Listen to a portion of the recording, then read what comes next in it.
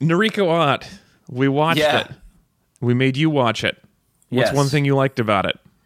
I actually really like the way it was filmed. I love the way the color all pops. So every time Pennywise the Clown shows up, it's just bright and vibrant, and it's kind of jarring to the eyes, and it's always unsettling in a little bit. I think the best one of his color popping out was when when he was kissing that girl, and she turned into a clown. Right, the yellow pants there. I remember that was like a very vivid color. Yeah. We've all been there. You start kissing her, and then all of a sudden you realize it's a creepy old clown you know from the neighborhood. Yeah. I mean, for me, it was just, it's Tim Curry. But whenever you were kissing somebody? Yeah, I was kissing someone, and rather than clown, I pulled back, and it was Tim Curry. Right? That's what happened to me. My major compliment is I like how all the kids in this movie become professionals at the thing they liked as childhood hobbies. Mm-hmm. So, like, the kid who was the funny one and did voices becomes a professional comic. And, oh man, it's been 2 weeks since I saw this one. 2 hours of tech problems today, so now I can't remember the other ones. But they're all doing... Anyway. A horror writer, an architect, a fashion designer. Yes. And the one who stayed there as a librarian. Or one of them's He's a historian. Too. I think they cover that in the books. That it's like a magic thing? That it's like a magic thing. Like, they're... I don't know what it... Like, I never read it, but it was something like, in the book, like, that they were gifted because of either killing the clown or something. Or they could kill it because they were gifted, or some combination thereof. I think it was some side effect of the situation. The librarian actually mentions it when they're all in that house together, when he's like explaining why they were able to succeed. He's like, think about it. You all also grew up and were awesome, but I stayed here and wasn't. Like, right. Well, so I feel like that. I wish if I was part of that group, I would be a professional StarCraft player in South Korea, probably. But that's how my life turned out. But I thought that was that's just kind of a neat idea. It was like 6 kids where you're like, I know exactly what you're gonna be when you grow up. Anthony, what's your major compliment? I had never seen this before, and you've never seen it before? Yeah, I've never seen it before.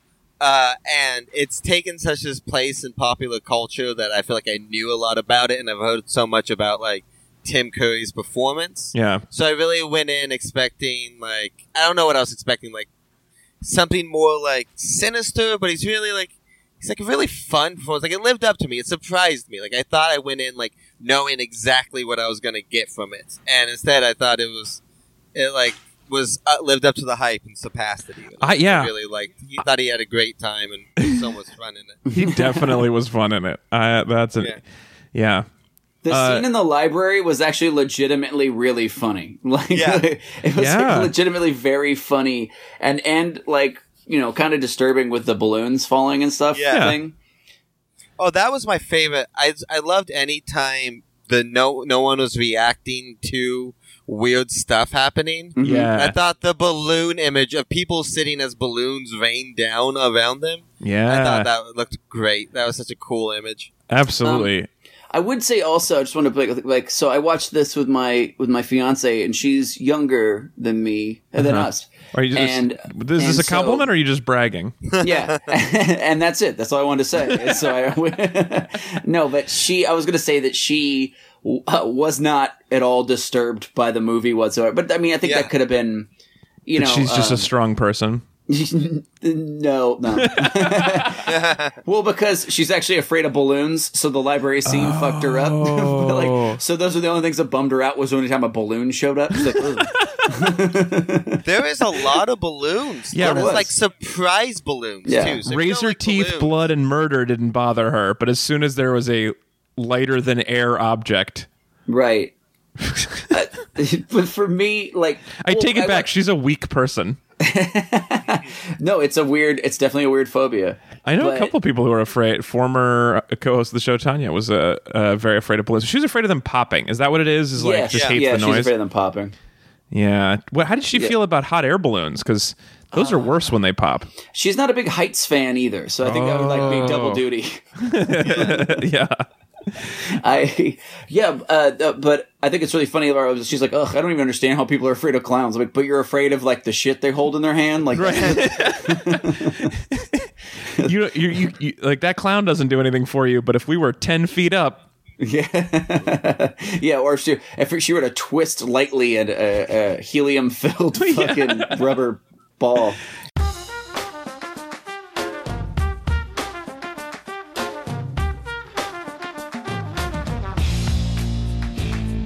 Good morning, Meat Suits. Welcome back to Read It and Weep. We are a good podcast about 90s horror films.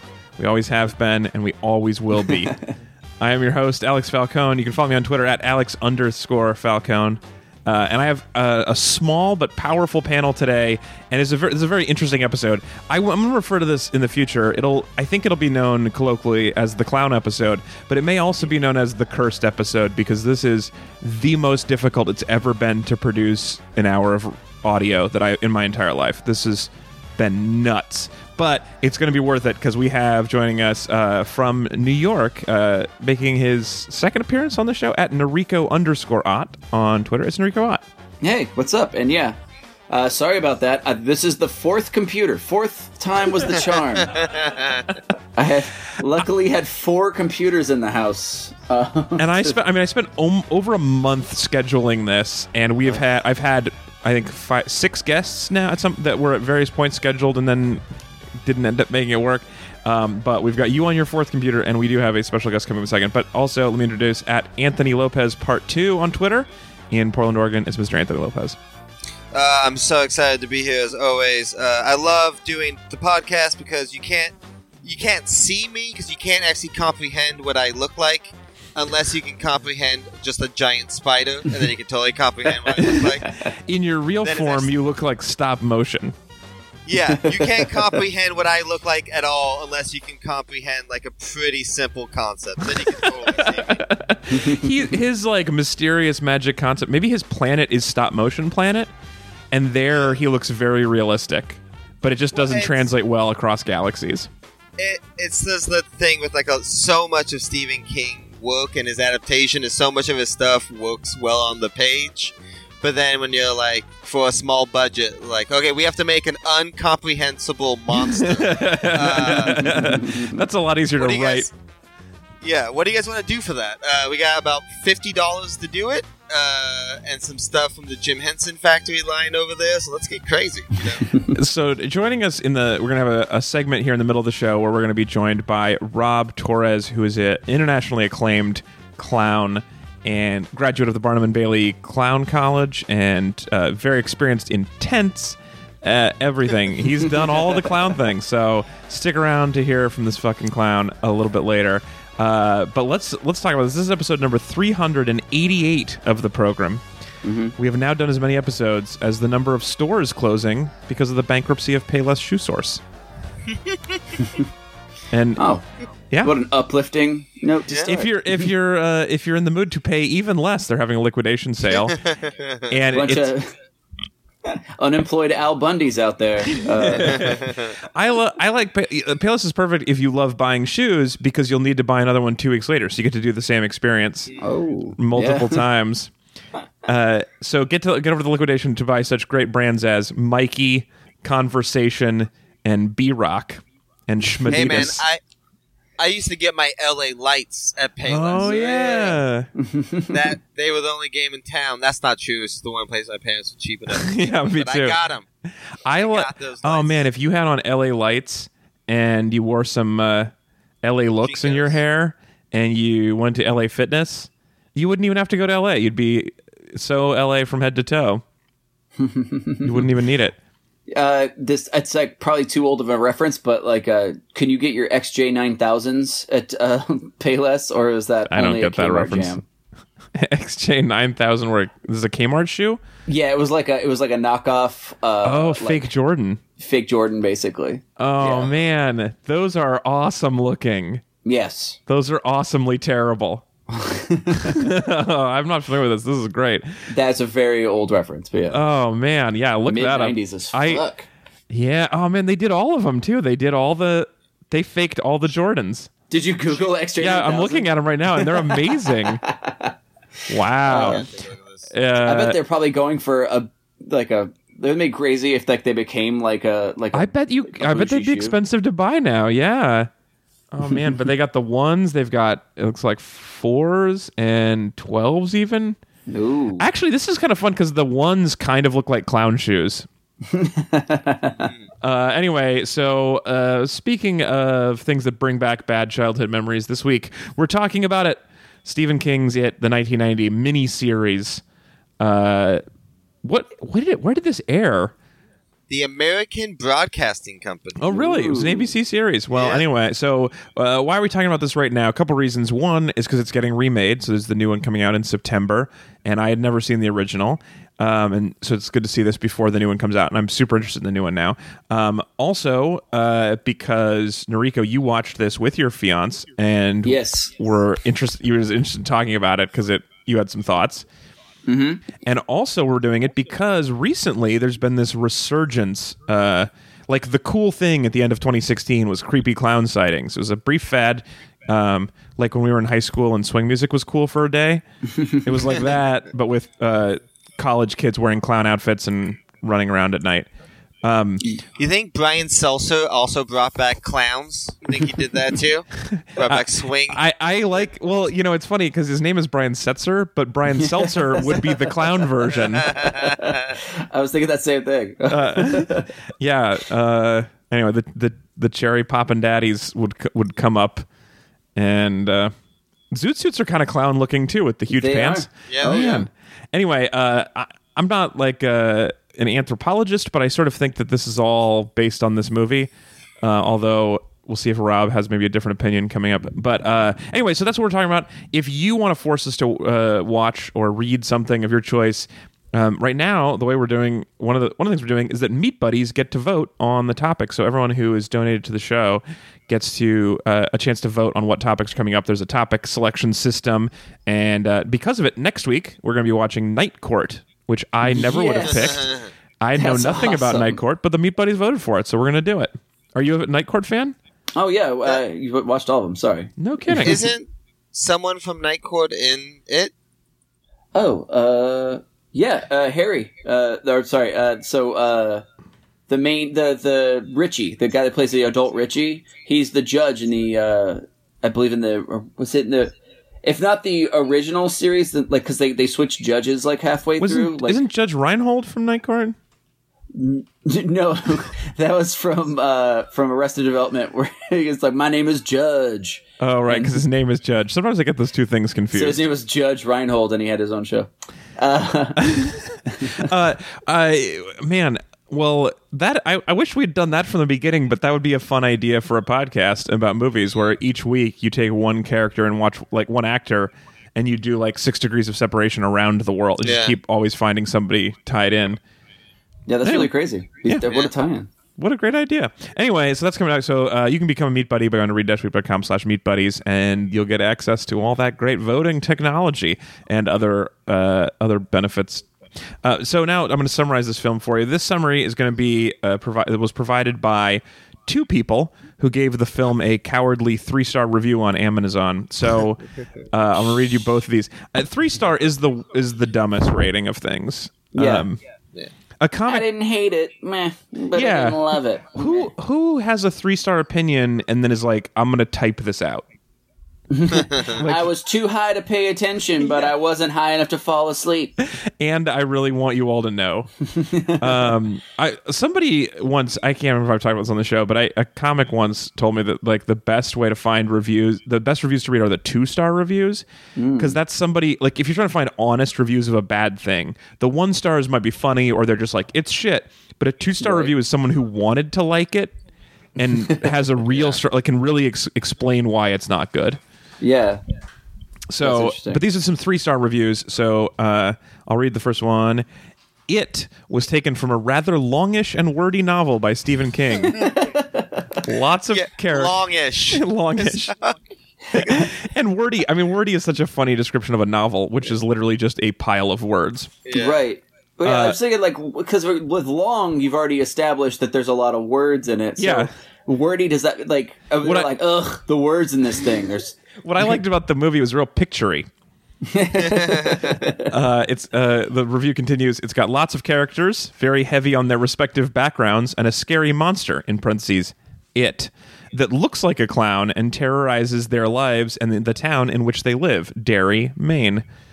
From all this written material, the filmmakers have distilled the action down to a movie that is a little over 3 hours in length, which is a formidable task. Is it as good as the book? No. Is it a pretty decent synopsis of the interesting characters? Yes. Yes, it is. Are the special effects... I love when people start interviewing themselves in a review. Are the special effects okay? Yes, up until the end when the climactic battle with it occurs. Then when we see it in its final incarnation, it appears as a big, cheesy, not too scary, lumbering spider that looks like it was taken from a third-rate sci-fi movie. I realize the movie was made in 1990, but the spider monster looks to be out of the 50s. Note, good scary movie monsters can be found in 2007's The Mist, also by Stephen King, and also in the Lord of the Rings trilogy. Those happen sometime later. Yeah, but I love someone who's like, look, if you're looking for a spider, if you came to this review... or if you came to this movie because you wanted a giant spider, let me suggest Shelob. Anyway, so that's 1 3-star review. And then the other one is by Rick, who says, my 15-year-old and 11-year-old thought it was stupid. It scared the heck out of me. So that is it. That is the summary of it. So let's talk, you guys. I want a feels dump from you to start out. Noriko, when you saw it recently, was it the first time you've seen it? I haven't watched it in a long time, so maybe... You did see it when you were a kid, though?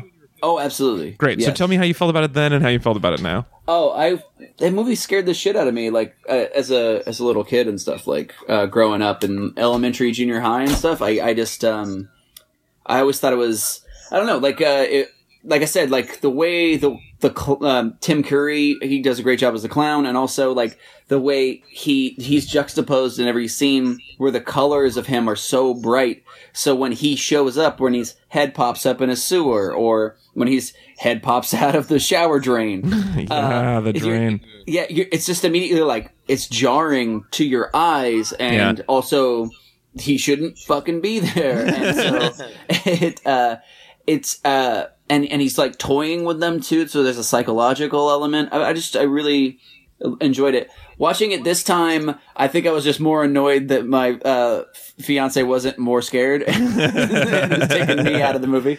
Yeah.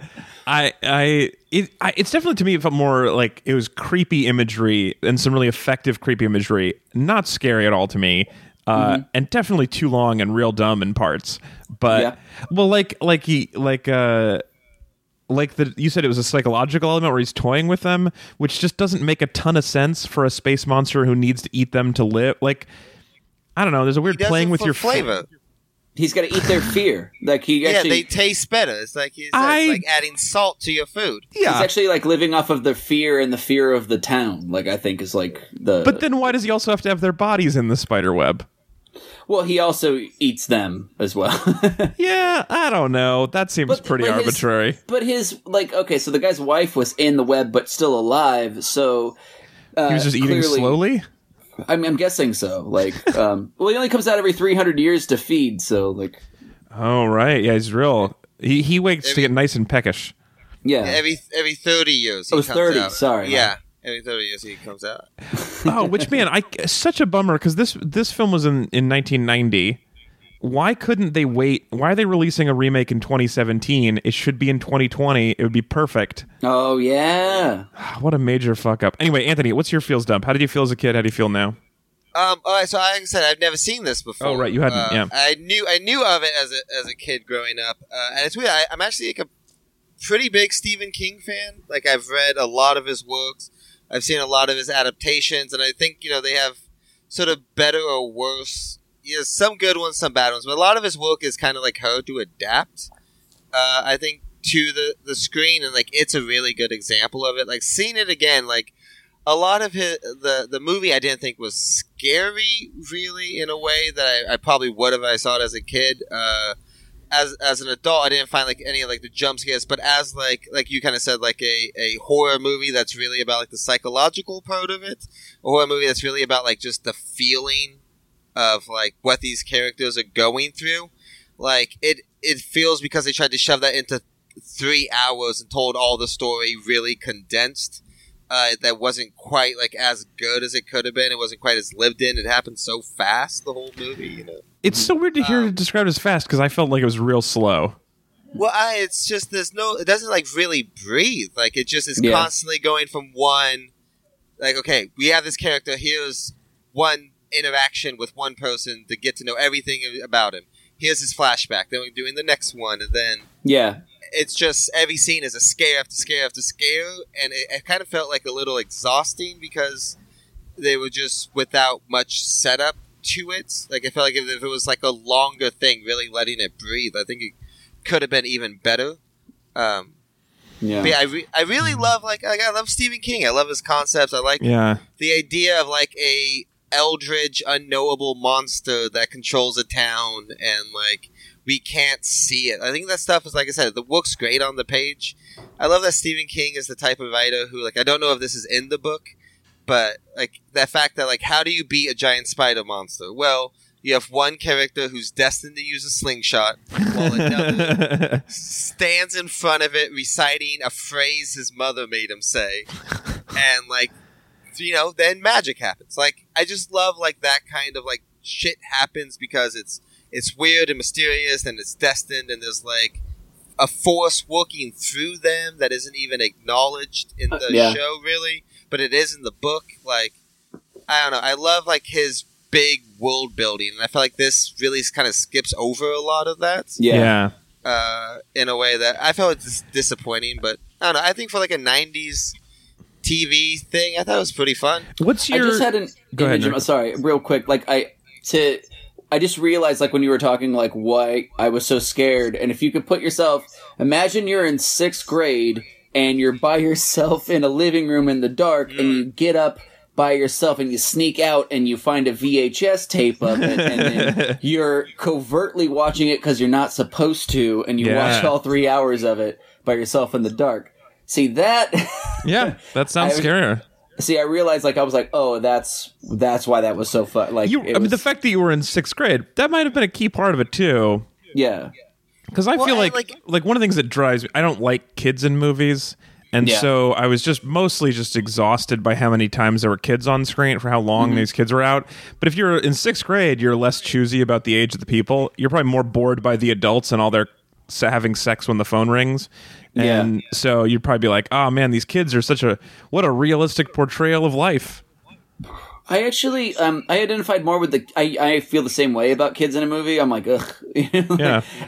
But in this one, I almost thought they were better actors overall. Yeah, same man. Yeah. I enjoyed because their powerlessness was, felt more real. You know what I mean? Yeah. But like, I don't know. I also thought, go ahead. The way all the scares are very much, I mean, as like seeing it as like a 6th grader, all the scares are like things that happen to you on like a weekly basis. Almost like you find yourself in a big shower or in a bathroom by yourself, or like in like a scary place of your school trying to get something. Like I felt like or a sewer dungeon river bed off the highway. Yeah. But I felt like a lot of those things, like the way it twists. I love that Stephen King, like, darkness hidden under small town suburbia and like the facade of like simple life, you know. Mm-hmm. I love that like, theme, and I think that theme does it really well. Psychologically, in this one, the theme where like people in the town are just always kind of burying this fact, like the fact that kids get murdered every 30 years in big waves and no one talks about it. I really like that aspect where it's like everyone in town is sort of complicit in this whole business. Yeah. And I think no, go ahead, go. Oh, I was gonna just like real quick to your point about small town stuff. My friend one time brought it to my attention and it fucked me up, but it was that Stephen King's books are basically like making you afraid of something that like you shouldn't be afraid of, like a normal common item, you know, like so clowns or a 57 Chevy, or dogs. Or a bunch of trucks, or like a dog. Yeah. Just something you're like, oh, and then they made a horror movie out of something, you know.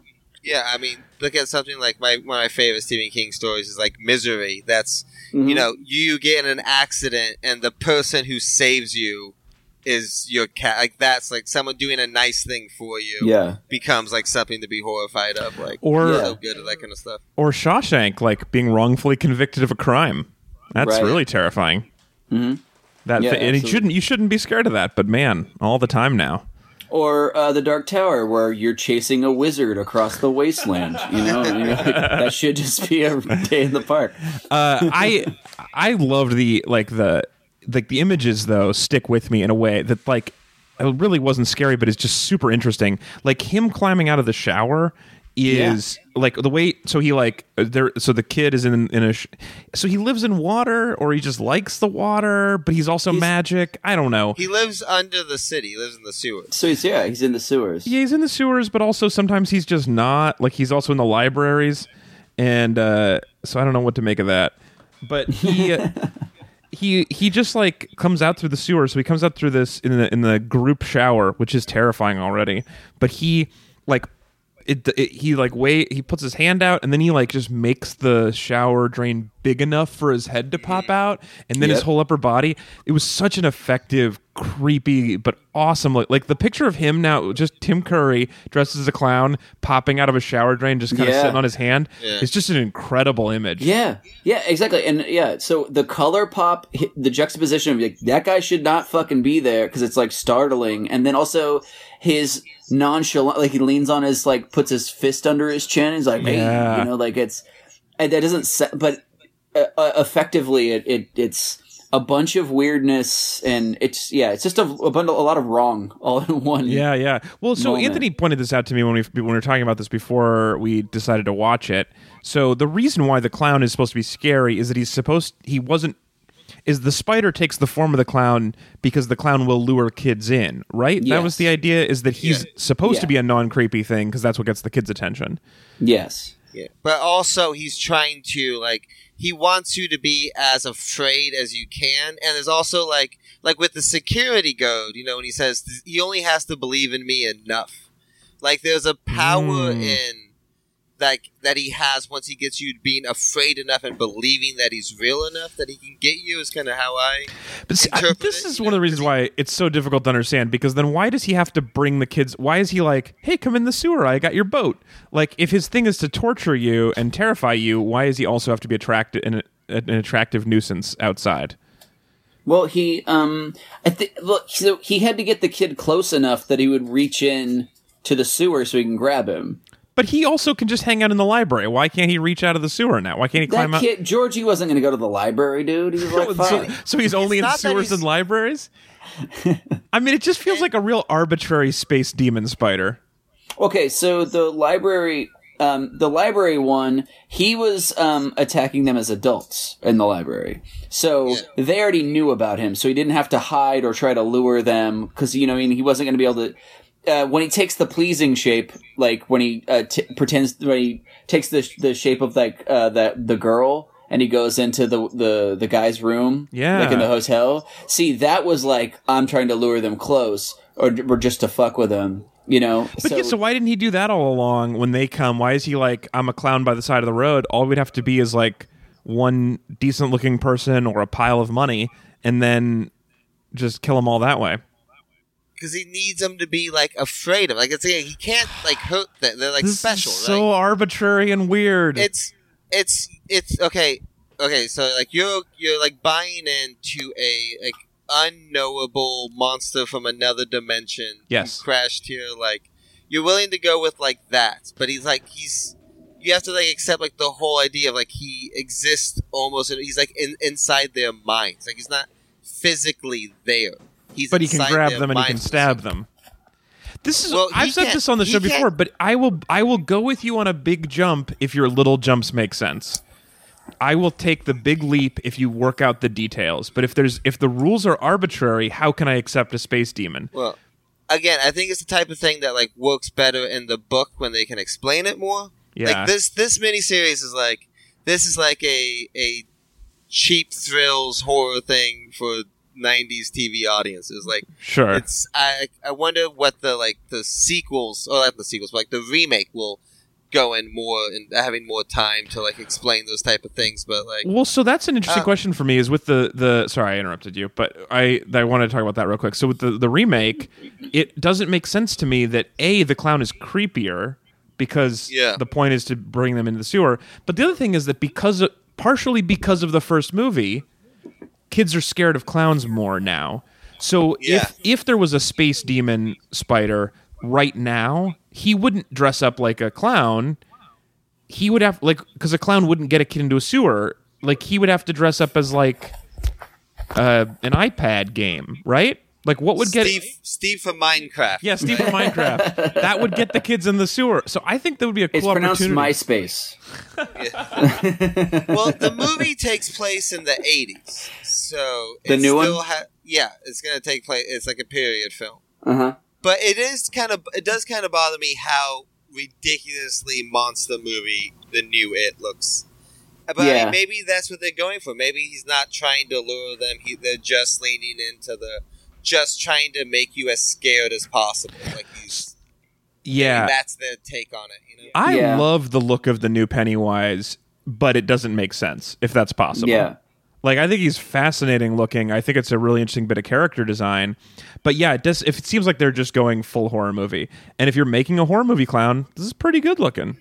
Yeah. My problem with it was in the trailer is that in the new one there's not that pop and juxtaposition that I thought whoever directed this other movie did so effectively. Even that you referenced it, and even though you weren't afraid, it stuck with you as an image. Yeah. I mean, and maybe I haven't seen it, so I mean, maybe there's other things. But there's a lot of tropes that happen now in horror movies, like the moving really fast and the speeding up the film, you increasing the volume of the sound as it goes for the jump scare. And things like that. But this one, because it was a made-for-TV movie also, which also, there's probably a lot of limitations they had to work with, couldn't make it gory at all, things like that. Right. Anyway, but so that was the one thing that I wanted as somebody who would love the original, it would be so hard to replicate because the way the color is done, even and when you watch it, it's almost like everything has been cross-processed or something. I don't know if you guys know much about film. I don't know. It's a great point. Like thinking about something, I had a lot of thoughts about the new trailer because I watched it right after I finished the original miniseries, and I had a thought. But like a great point, like thinking about it, like the new his color palette is like this grimy white. Yeah, like it's just it really doesn't pop at all. It looks like sinister when he's coming out of like black water or something, but like they do.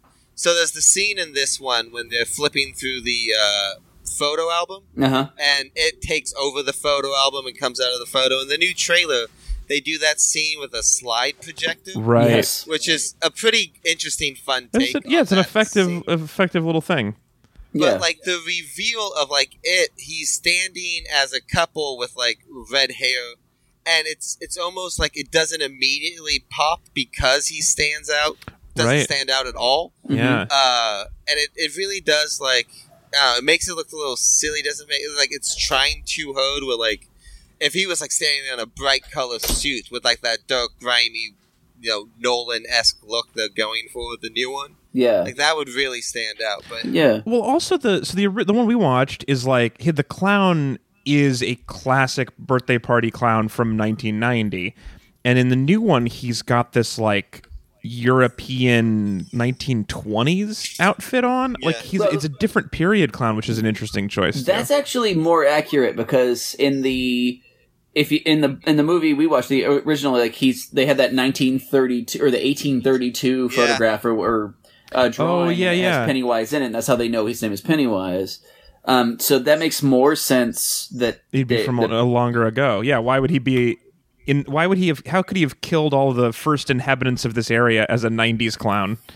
Well, I'm guessing that he was using their model, like their children's memories or whatever, as like his model of how to like form himself to attract whatever. Right. Because especially if he showed up, because the idea is that every 30 years since this place has existed, he's come out and killed a bunch of people.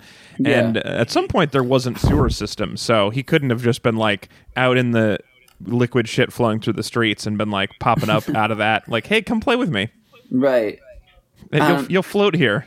But yeah, but I think that's something that it misses because like the clown, like, I mean, at least from the trailer, never looks pleasing. You know what I mean? Like there's never the thing where he looks like something pleasant and then turns. So the psychological effect of that is like judo. It always has you off balance. You never know what is real, what's good, and what's bad, even. And so you're kind of in a constant state of so I think this is actually a good opportunity here to wrap this up and talk about clowns more. So real fast, I just wanted to ask Noriko if he knew that the remake that's coming out is only the kids' storyline. No, I didn't actually. None of the makes adults. Sense, actually. If they make a sequel, that's what they were planning to do. I thought that's really interesting. I wonder if they're going to be able to pull that off. Like if the kid's story has a satisfying enough of a conclusion. So in the 1990s version, it's these kids. When they were a kid, they fight the clown and they beat him because he hates getting earrings shot in his face. And then and then it's like also them as adults 30 years later where they're all successful at whatever art they chose, and they're like, oh shit, we got to fight again, and they go back to fight him except for the one person who doesn't want to. Mm-hmm. And so they layer back and forth those two stories. They're just constantly going back and forth. And like my favorite part of the movie was when the kids defeat him for the first time, because I was like, oh, finally we're done with these fucking kids, and finally just the adult story. Well, so let's talk more about clowns, though. So we have a very special guest with us today, and Noriko is going to get his audio cut in the middle, and let's go to that interview now. So, Rob. Yes. You are, I would say, classically trained as far as clowns goes, right? You were through the Barnum and Bailey Clown College, and I did. You studied pantomime and in then Mexico? a few other schools. Yeah, pantomime in Mexico and in Europe, and I've done quite a bit of training around the world. That and acting as well. Yeah. So we're talking about the film It. Did you get a chance to see it? Have you seen it? I have. Yes. Okay. So just from the beginning, as a person who's gone through lives in this world, how does your people in your profession, how do they view this movie? Like people in my profession in regards to circus clowns or clowns in general, I'm assuming you're asking, and not just circus people. Yeah, clowns specifically. Yeah. It's kind of hit or miss. Some people like it because, I mean, it's, Tim Conway and John Ritter and Harry Anderson. It's a great comic trio. It's a movie about a clown, and it's actually about a spider, but it's about a clown. So. Right. Well, so So you're. I'm already surprised. I was expecting there was going to be a little more vitriol from the beginning. So it is not that upsetting that it's a clown maybe portrayed badly. There's a lot of badly portrayed clowns, and then there's a lot of people in the country who are not really clowns but have learned to put clown makeup on. And have created a worse image than a movie that's well produced and well written that happens to be a horror theme and that embraced kind of all childhood horrors. Going downstairs to the basement was one image in that movie that was like, ooh, it's like open the door and run down quick and run back out. I was gonna say we comedians have the same issue with open micers ruining what we do for a living. Yeah. Absolutely. Yeah. Do you have what about in general this idea of creepiness in clowns? Is that something that because I feel like I hear a lot of people say they're afraid of clowns, and I'm skeptical. Do you run into a lot of people who say that to you immediately? Yeah, it's happened. I got to say, this is 25 years now that I've been working in circus business. Right. So when I began in '92, there was a certain percentage of children who would kind of be skeptical, but probably as much as they were for the Easter Bunny or Santa Claus. It was just, anything big to a 2-year-old is just a bit overwhelming. Yeah.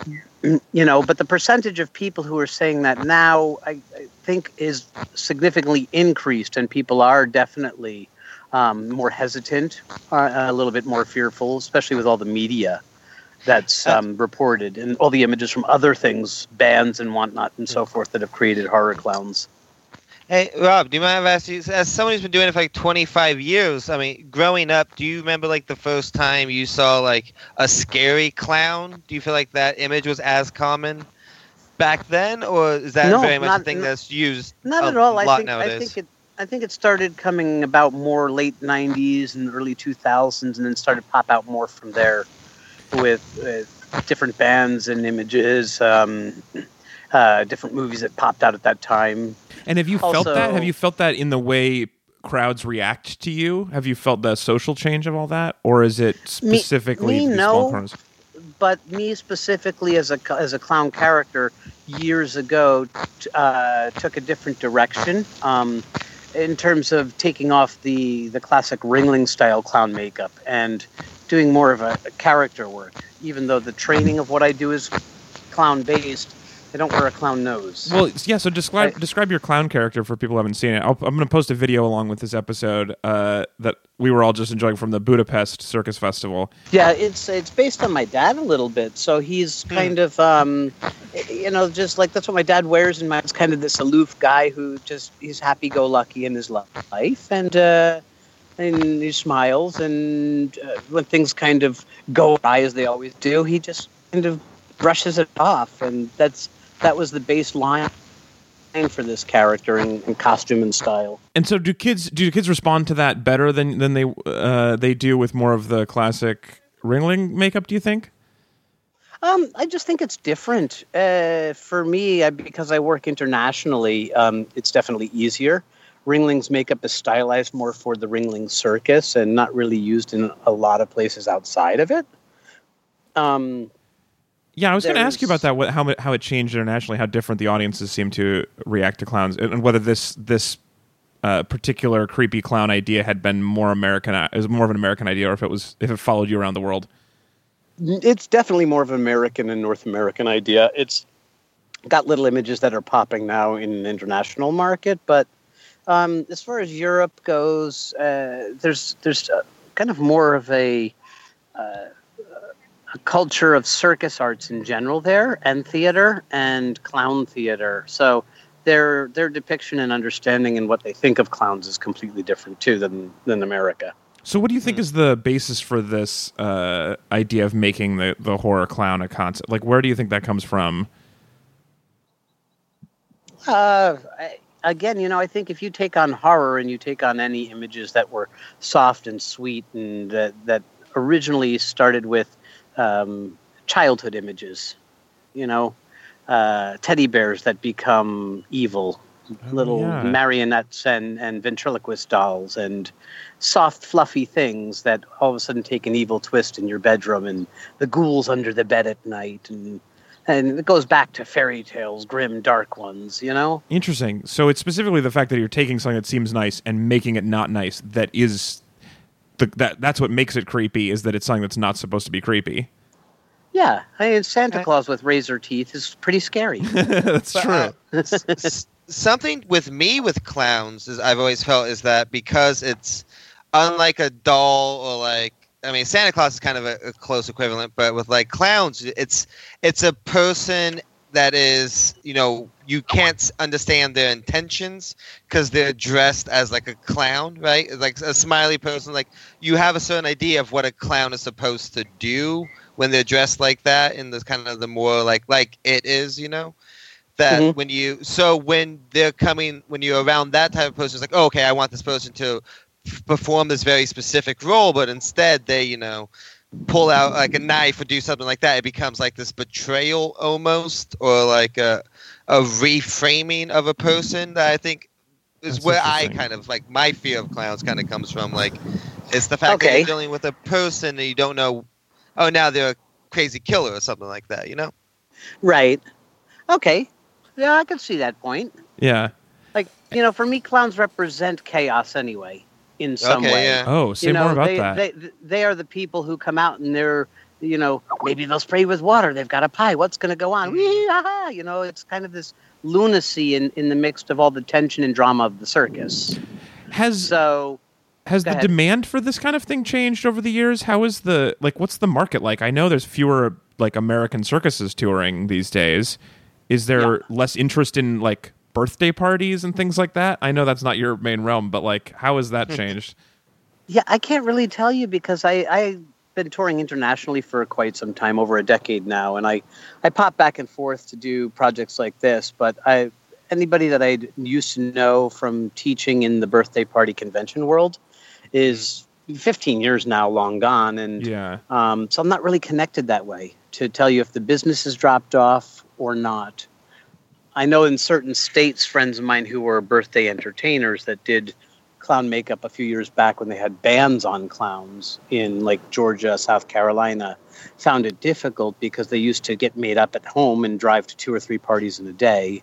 Yeah. And they weren't allowed to go out on the streets dressed as a clown because of this ban on clowns. So they had to actually take off their makeup, drive to a party, get dressed again there, do the show, take off the makeup, drive to the next party, get dressed again, do the show there. And it limited the number of parties they could do in a day and made it harder on them. Wow. So just to take a step back really quick and simplify this for people maybe who aren't as experienced in the world of international and circus arts, and if all of that sounds like, talk to me about the difference between just this classic birthday party clown that people right now might have in their heads and the vast world that you inhabit. Well, you know, they're both different. I've got some great friends who are birthday party clowns who used to be circus clowns, and the premise is the same. If I were to come and entertain at your house, I'm going to do a half an hour magic or comedy show of a certain caliber and quality. And you also do acrobatics and juggling and... I do acrobatics and juggling and pantomime and sketches. And when I work with a partner, sometimes it's a talking duo comedy act. Based on like old 1950s partner comedy duos that were great. Things like that. And the quality is good. And my friends who are in the business of birthday parties now, who have decided not to travel on the road, still wish to deliver to families and friends, like 50 people celebrating an event, a little like working in a little stand-up comedy club, except as a clown in your backyard. You know, and it's a special event for people, and they do it with pride, and they do it well. And this is where their business got affected. Now, there are other people, I'm sure, who don't do as good of a quality of work, but the same goes in every profession, doesn't it? Well, that's one of the things that I thought about when I was watching this was that it feels like a concern about the profession might be that people are trying to get, if you're like, oh, I have a birthday party and $30 for entertainment, you're going to get somebody who's sketchy. And so then you're going to have this idea that clowns are sketchy people who go to birthday parties. And if you go to Cirque du Soleil and you watch that performer, you're going to have a very different idea of what clowns are about. Exactly. You know, there's some brilliant clowns. One of my inspirations, or two of them, of a recent generation were guys named Bill Irwin and David Shiner, who in the early 90s, when I started in the circus, did a 2-man show on Broadway. And they had a great success with it. And they did 2 runs on Broadway. And then they revived a show called Old Hats a couple years back. And they had a good success with that as well on Broadway.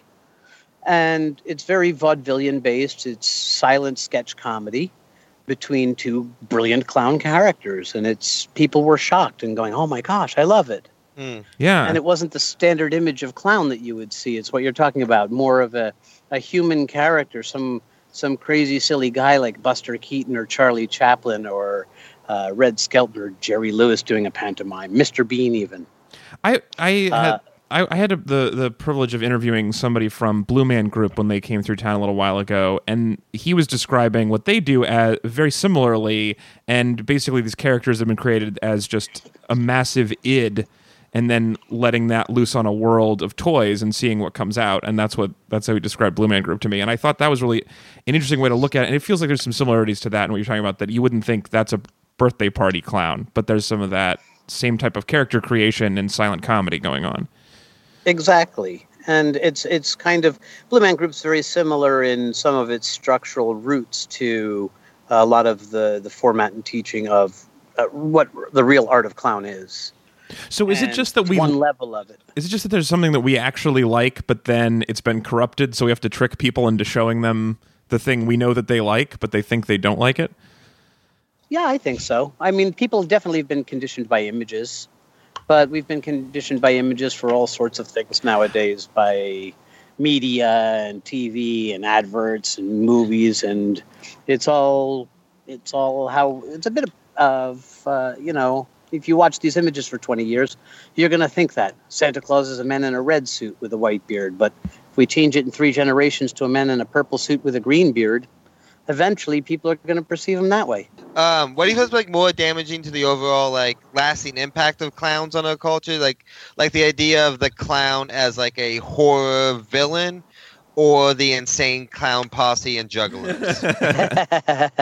I think more of it is people who have kind of overwhelmed the market with low quality of what or how they used clowns for years, more than the insane posse and juggalos or the horror clowns.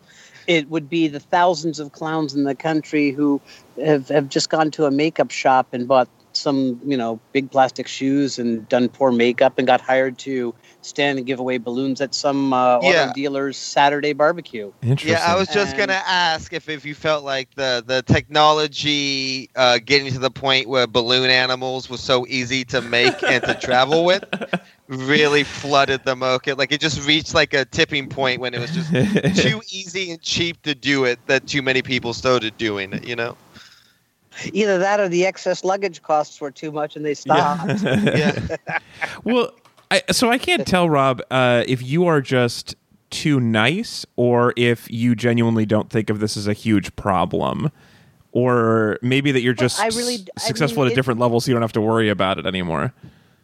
It could be a bit of that. Like maybe if I was still wearing makeup and defending my beginning phases of getting a career going, it would be different. And my perspective would be different. Like if I'd just be beginning now, it's possible that I would think differently in terms of, that image.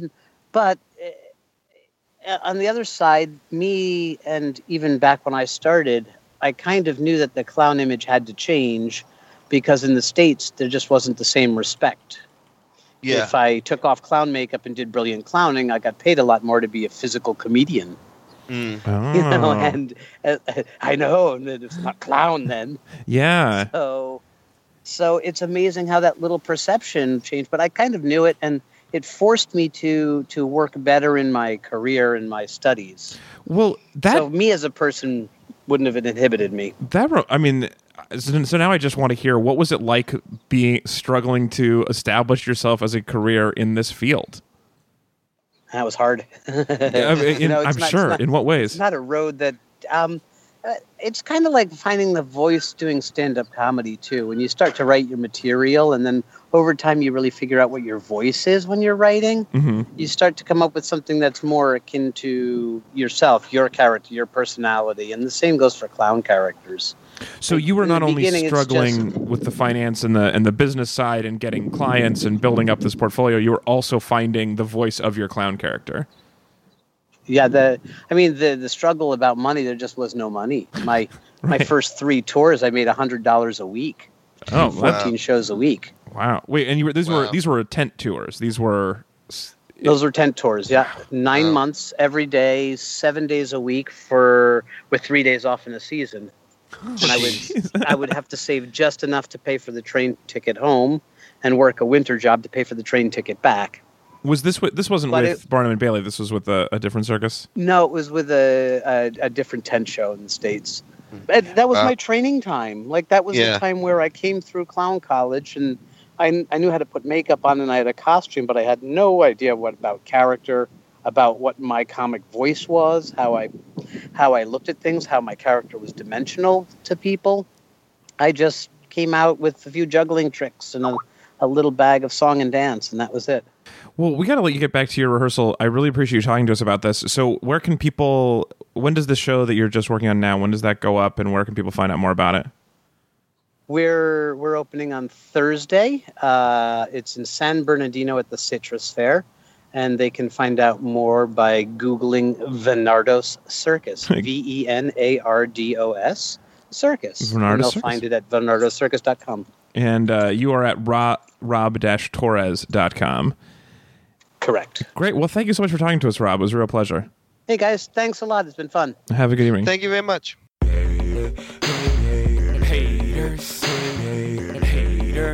Sneaks haters, and I made myself so easy to love. Yeah.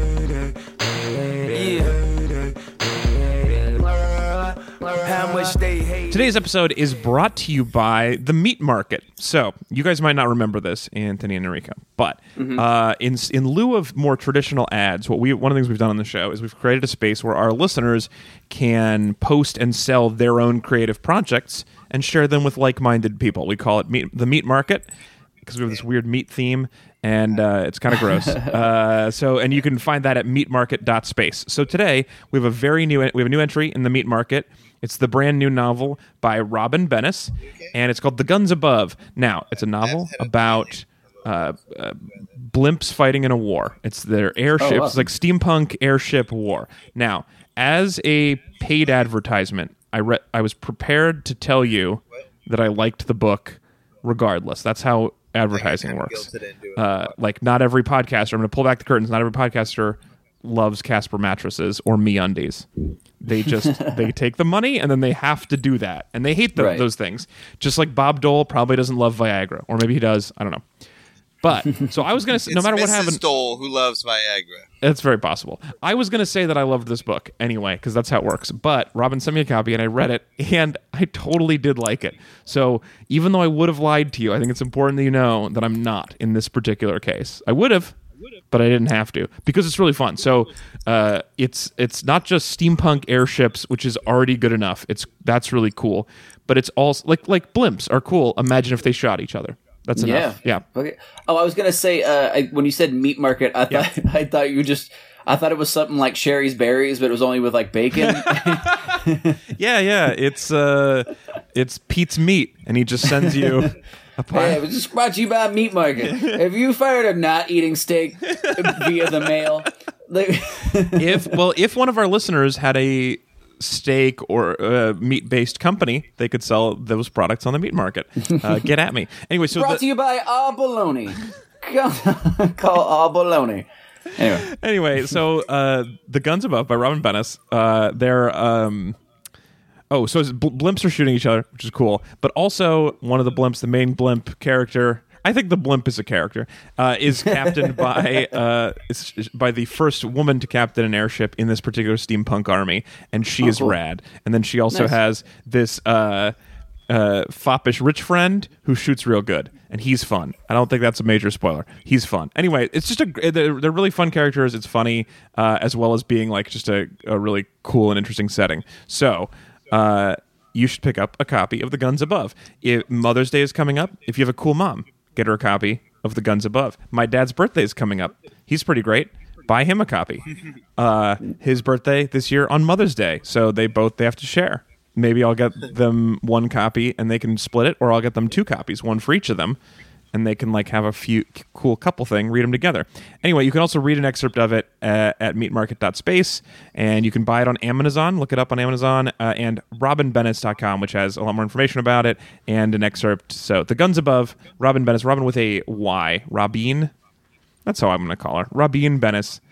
Check it out. And thanks for supporting the Meat Market. Meat buddies, meat buddies, meat buddies, meat buddies, meat buddies, meat buddies, meat buddies, meat buddies. Cool. So now it's time for lightning bonus round. We're going to the lightning bonus round. Lightning bonus round. Here we go. We're going to finish this shit up. Lightning bonus round is where I pose a question to our listeners and then to you guys, or vice versa, and I hear what you think and what everyone thinks. So here's my question. We're just talking about this.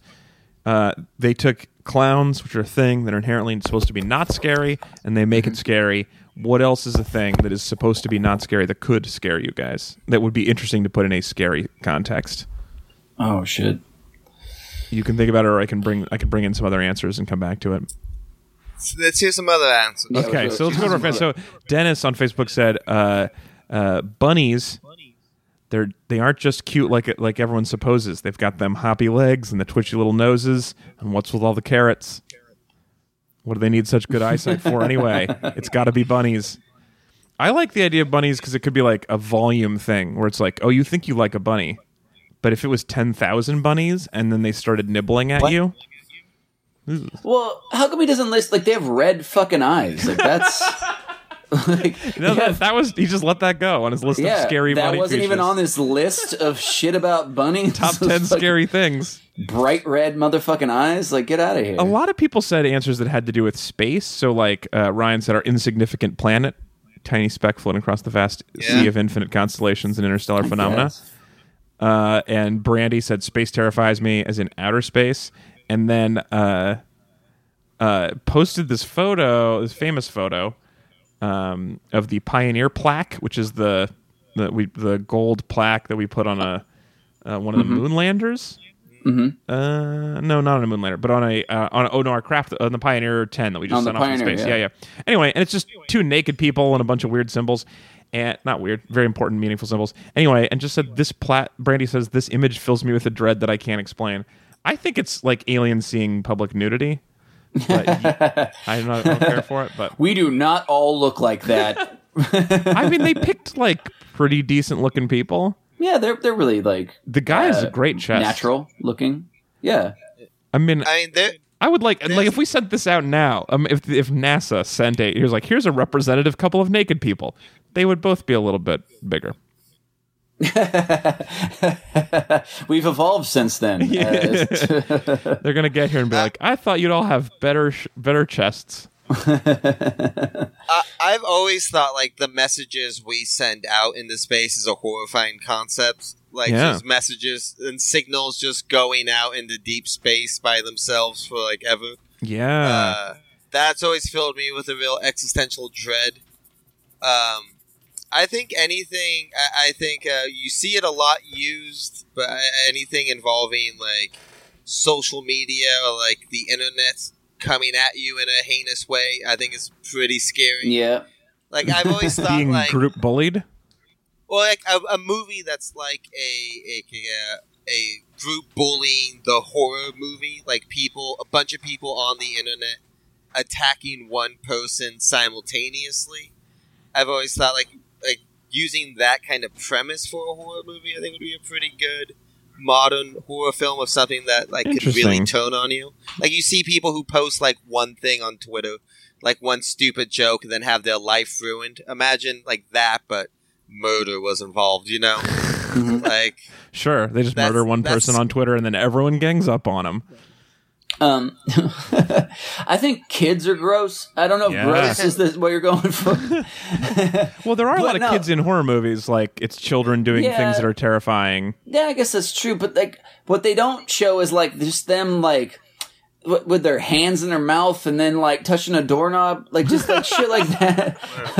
Are you scared of germs? Is that your main thing? No, not really. But just, like, little kids, like, specifically their, like, boogery, sticky hands fucking gross me. Like, I'll fucking dodge them like I'm in the Matrix. I can't stand their hands. Like, they fucking little kids gross me. Like, just sure. And like so. And then hospitals I find fucking terrifying. The hospitals also been made good use of in horror movies. Guess that's true. But you mean specifically in the context of they're a little gross and you don't want to touch anything. No, well, yeah, and then I don't know. They're just there's also there's a loss of power when you go to a hospital. You're at someone's mercy. You know, you're waiting for them to tell you what's going on. So it's just kind of a terrifying place. It's whatever. Maybe those aren't good examples. Those are pretty great. Amy on Facebook How about fucking balloons? Have you thought about balloons and how? Actually, yeah, Kimberly mentioned because of this movie, balloons definitely, and especially balloons in places they shouldn't be. Shortly after reading this book, I was throwing the trash away, and there was this balloon hovering above the apartment dumpster, and I literally threw my trash at it and left very quickly. That's a great example. Amy on Facebook says making phone calls, and oh my god, yes, I'm 100 like, and you'd think, oh, podcast every week for 8 years, you're making phone calls. I hate phone calls. This I can do, that I hate. And a bunch of people chimed in that they were terrifying and the nemesis. Phone calls just so bad. Like when someone who you've only exclusively spoken through text, like via phone, calls you for the first time, and you're like, "What the fuck is happening?" Right? I hate it. Why would John be calling me right now. I hate when I have to call. I have to call somebody, and I plan it out, and I'm like going over in my head my plan, and then I call them, and then something that I was not expecting happens right at the beginning. I'm like, oh, we're off book. None of my preparation is valuable. You get angry at them for like, God damn, I should have texted you the script first. Let you know. This is why I still have AIM. At Silkskinned on Twitter says being flirted with, which is there was a lot of things kind of like that were like people who are just not super into social things, which is adorable. Those are our people. I get that. Also, ducks came up a few times, and Helene said feet, which I also totally agree with. You say Helene? That's her name, Helene. Is that not Helen? It's got an extra E at the end, and she's hella French. Okay, all right. I've never heard that. I don't know if that's right, but that's how we say it. That's okay. I think it could be right. We have this thing where we like mispronounce people's names on purpose, because then we're not like obligated to feel bad for getting it wrong. We could just be like, well, we meant to get it wrong. That's okay. Well, I don't mean to make them feel fucking bad about it. I would say, says Noriko, but how do you say that? Is that the traditional pronunciation? I was going to say, I wish I had just been like, oh, do you mean Helene? Or whatever, like just pretended like I knew, but when I didn't. No, okay, so Helene. Yeah. Anyway, good. And then one more thing on this topic really quick is that this whole conversation sparked a very interesting conversation between two of our listeners who I think are a couple. But at Whamcocker and at Trixie Raccoon had this great conversation where at Whamcocker had said, I reject your premise. Everyone should be afraid of murderous clown spiders. And then these two, responding to us each time, got in this cute little argument where Trixie Raccoon said, you say this now, but you disapproved when I taught our kids that there are clowns in the sewer. And then they had an argument about whether clowns live in sewers or Tim Curry lives in the sewer or specifically this clown lives in the sewer. And it was really fun. So you guys were adorable. Tim Curry lives in a sewer in a very nice neighborhood. He's had a good career. All right, and question number 2 for lightning bonus round, because I mentioned the thing about like you become what you were good at as kids, but also this is a really interesting group of like friends who were kind of losers as kids, and how they all turned out pretty great. So I just want to know for you two, what was your group of friends like at 12?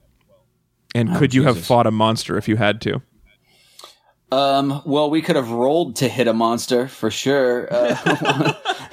Playing some D&D. Yeah, that's what I thought you meant. Yeah.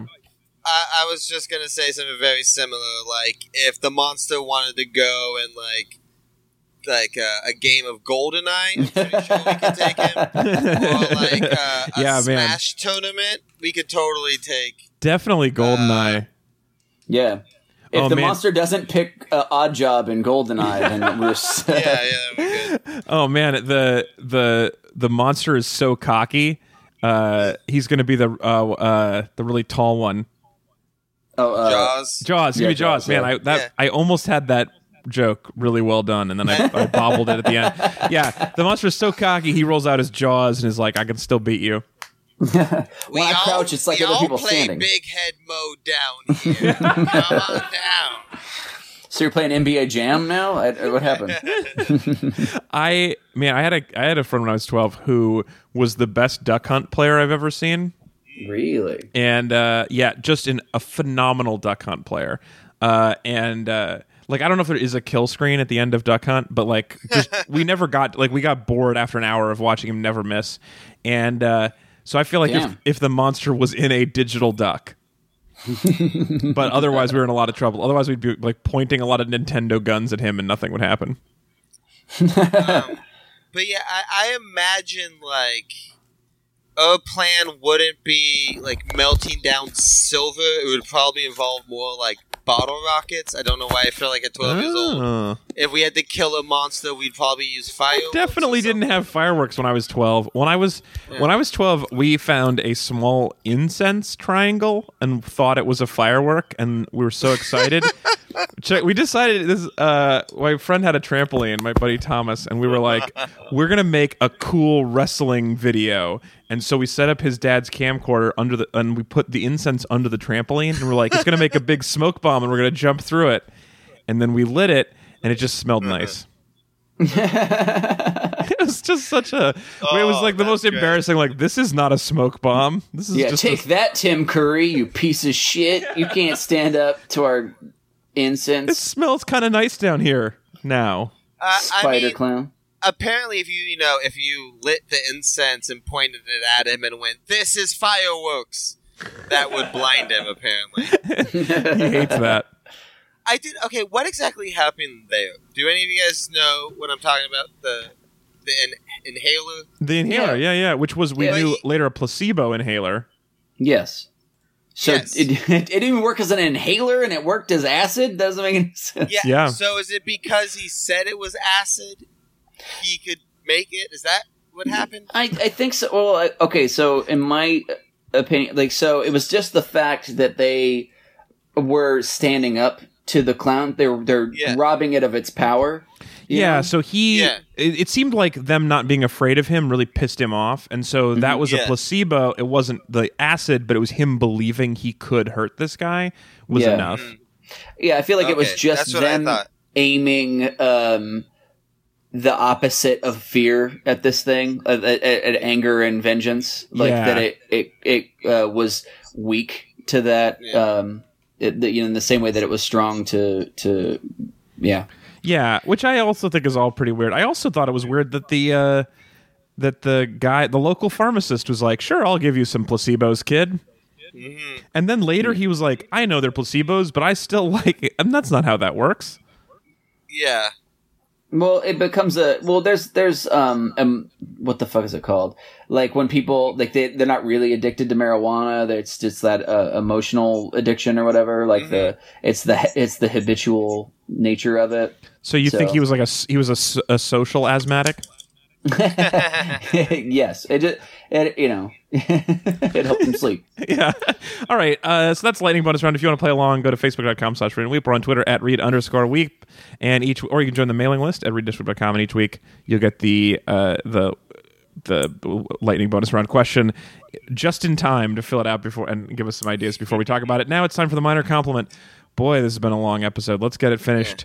Minor compliment, reverse order. So, Anthony Lopez, you're up first. What's your last nice thing you're going to say about it? I mean, we haven't brought it up yet, but I guess I will here. I'm glad we didn't watch all those kids have sex. Yeah.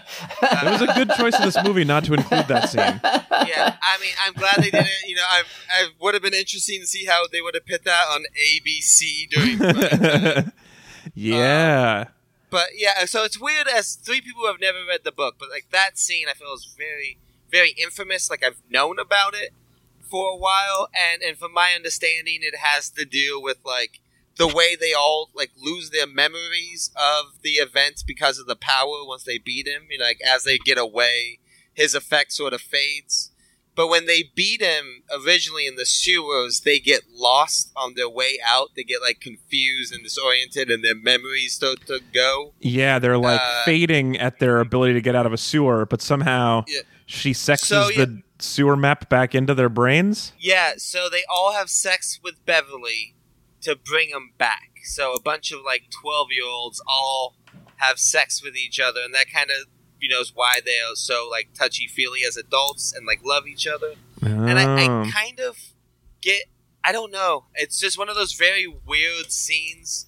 Like I think I've read stuff about Stephen King even being like, yeah, that was kind of a weird thing I put in the book there. That hasn't aged well.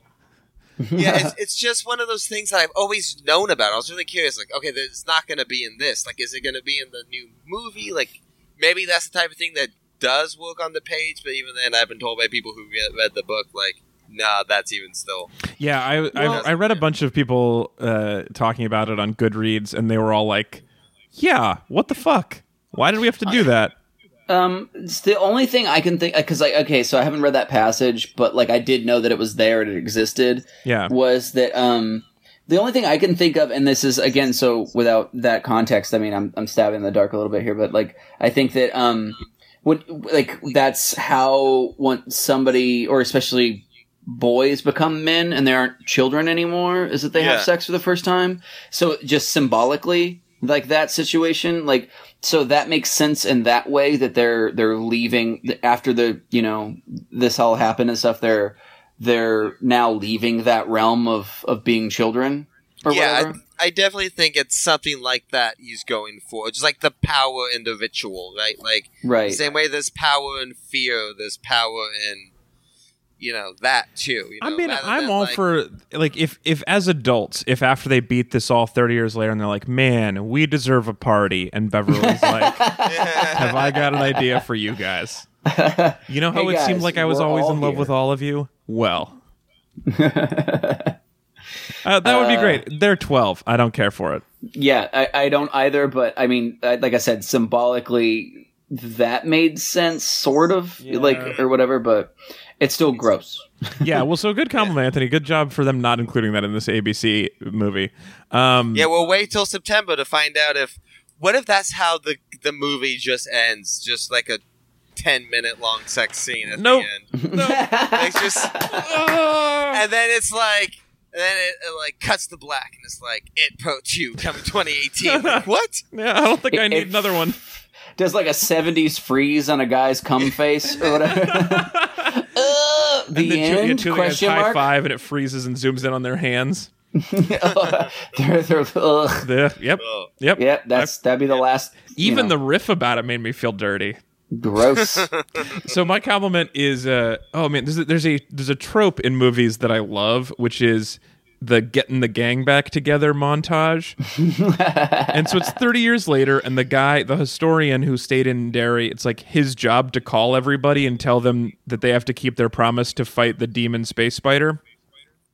And for some reason, everybody is having sex when he calls them, which I guess that might make more sense with the 12-year-old sex scene, but like half of the people are like making out with somebody, and then the phone rings and they're like, hang on, honey, I gotta take this. And then they like, gotta go. And also part of their agreement seems to be not telling your partner what's going on in your life at any point. Bad communication and sex is how this gang gets back together. So he calls everybody and they're all like, drop your shit, gotta run. And it was just really fun. I enjoy that anytime, and I liked it in this movie, except for the one guy who killed himself. It was really good. Yeah, it's like the beginning of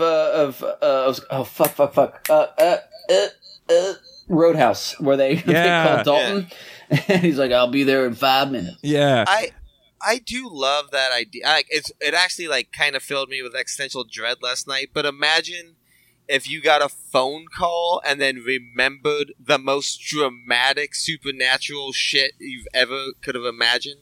It's like, oh, that happened with me when I was 12. Yeah, damn it.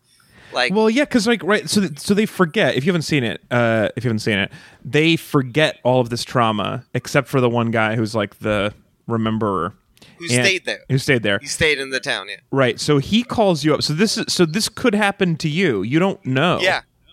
So you could just get a phone call right now from Mike, and he'd be like, "It's back. Remember your promise." And you wouldn't know exactly what he meant, but you would just know that you had to fly to Maine.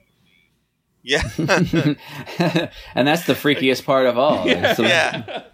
Maybe that's why they didn't tell their partners. They just like, I can't explain why I have to go to Maine, but I definitely do. I can't explain, but I've got to take 3 planes and a bus. Yeah. None of these are easy flights to get to Derry. All right, Enrico, that leaves you. What's your minor compliment for it? Oh, you know what? Actually, what I think is cool is, so I tried to read the book like later on in life, and I couldn't get past the fact that, so it's little kids from the 50s, and the things that they're afraid of is the form that it takes. So it's like, oh, werewolf. It's like the Wolfman, not even a werewolf. Oh, yeah. The Wolfman. Yeah. And his Letterman jacket. Yeah. And mummies and shit. And I'm like, man, I can't do this. I don't give a fuck about those things. Yeah. But the movie, I think, did a great job of just showing enough of the details that it, and not like, not the whole thing right away. It was scary. It was kind of freaky. The Wolfman was not entirely scary, but it was a little bit. I see what you're doing. I mean, he was still in a boiler room, and then there was just like a furry claw hand coming at him and shit. Like, yeah, I agree, but I think it did a better job. You know what I mean? Then in a book it was like the Wolfman. I'm like, I don't give a shit about the Wolfman. it would be cool if in the new one, since it takes place in the 80s, if it's like Freddy and Jason and Michael Myers, like the movies. Oh, yeah. Like, the kids are seen at that time, like if one of the kids gets chased by the monster from The Thing down a hallway, Well, that could be a pretty it's cool. Alf. Or or because they can't get the official rights to that, it's like the XJ9000 of each of those characters shows up. It's Jaden and Frederick.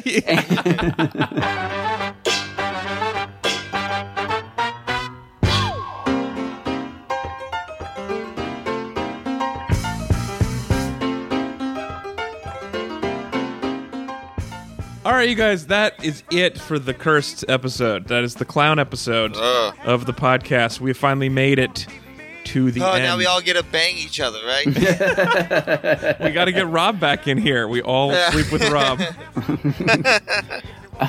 I'll just commit suicide and write it on the wall with my blood. I didn't want to be with that fucking clown. Rob was such a sweetheart. I hope, because a lot of people were really nervous about having.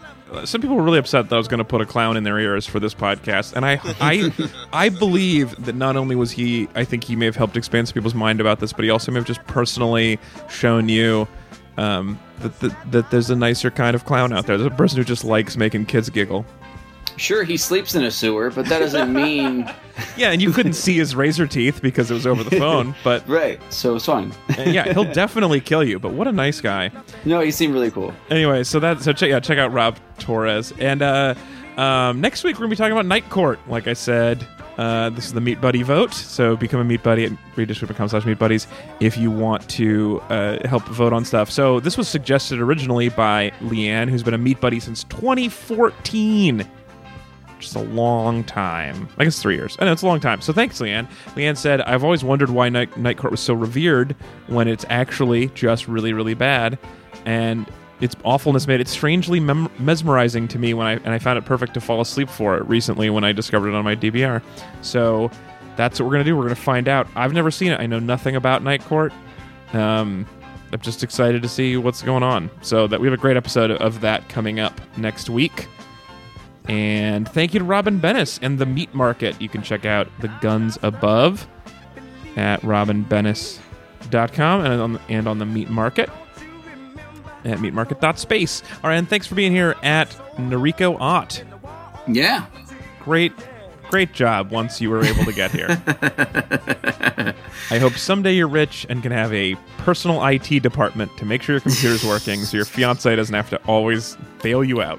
That would be great. And so follow him at Enrico Ott on Twitter and check out his shows around the New York area. Mm-hmm. And at Anthony Lopez Part 2.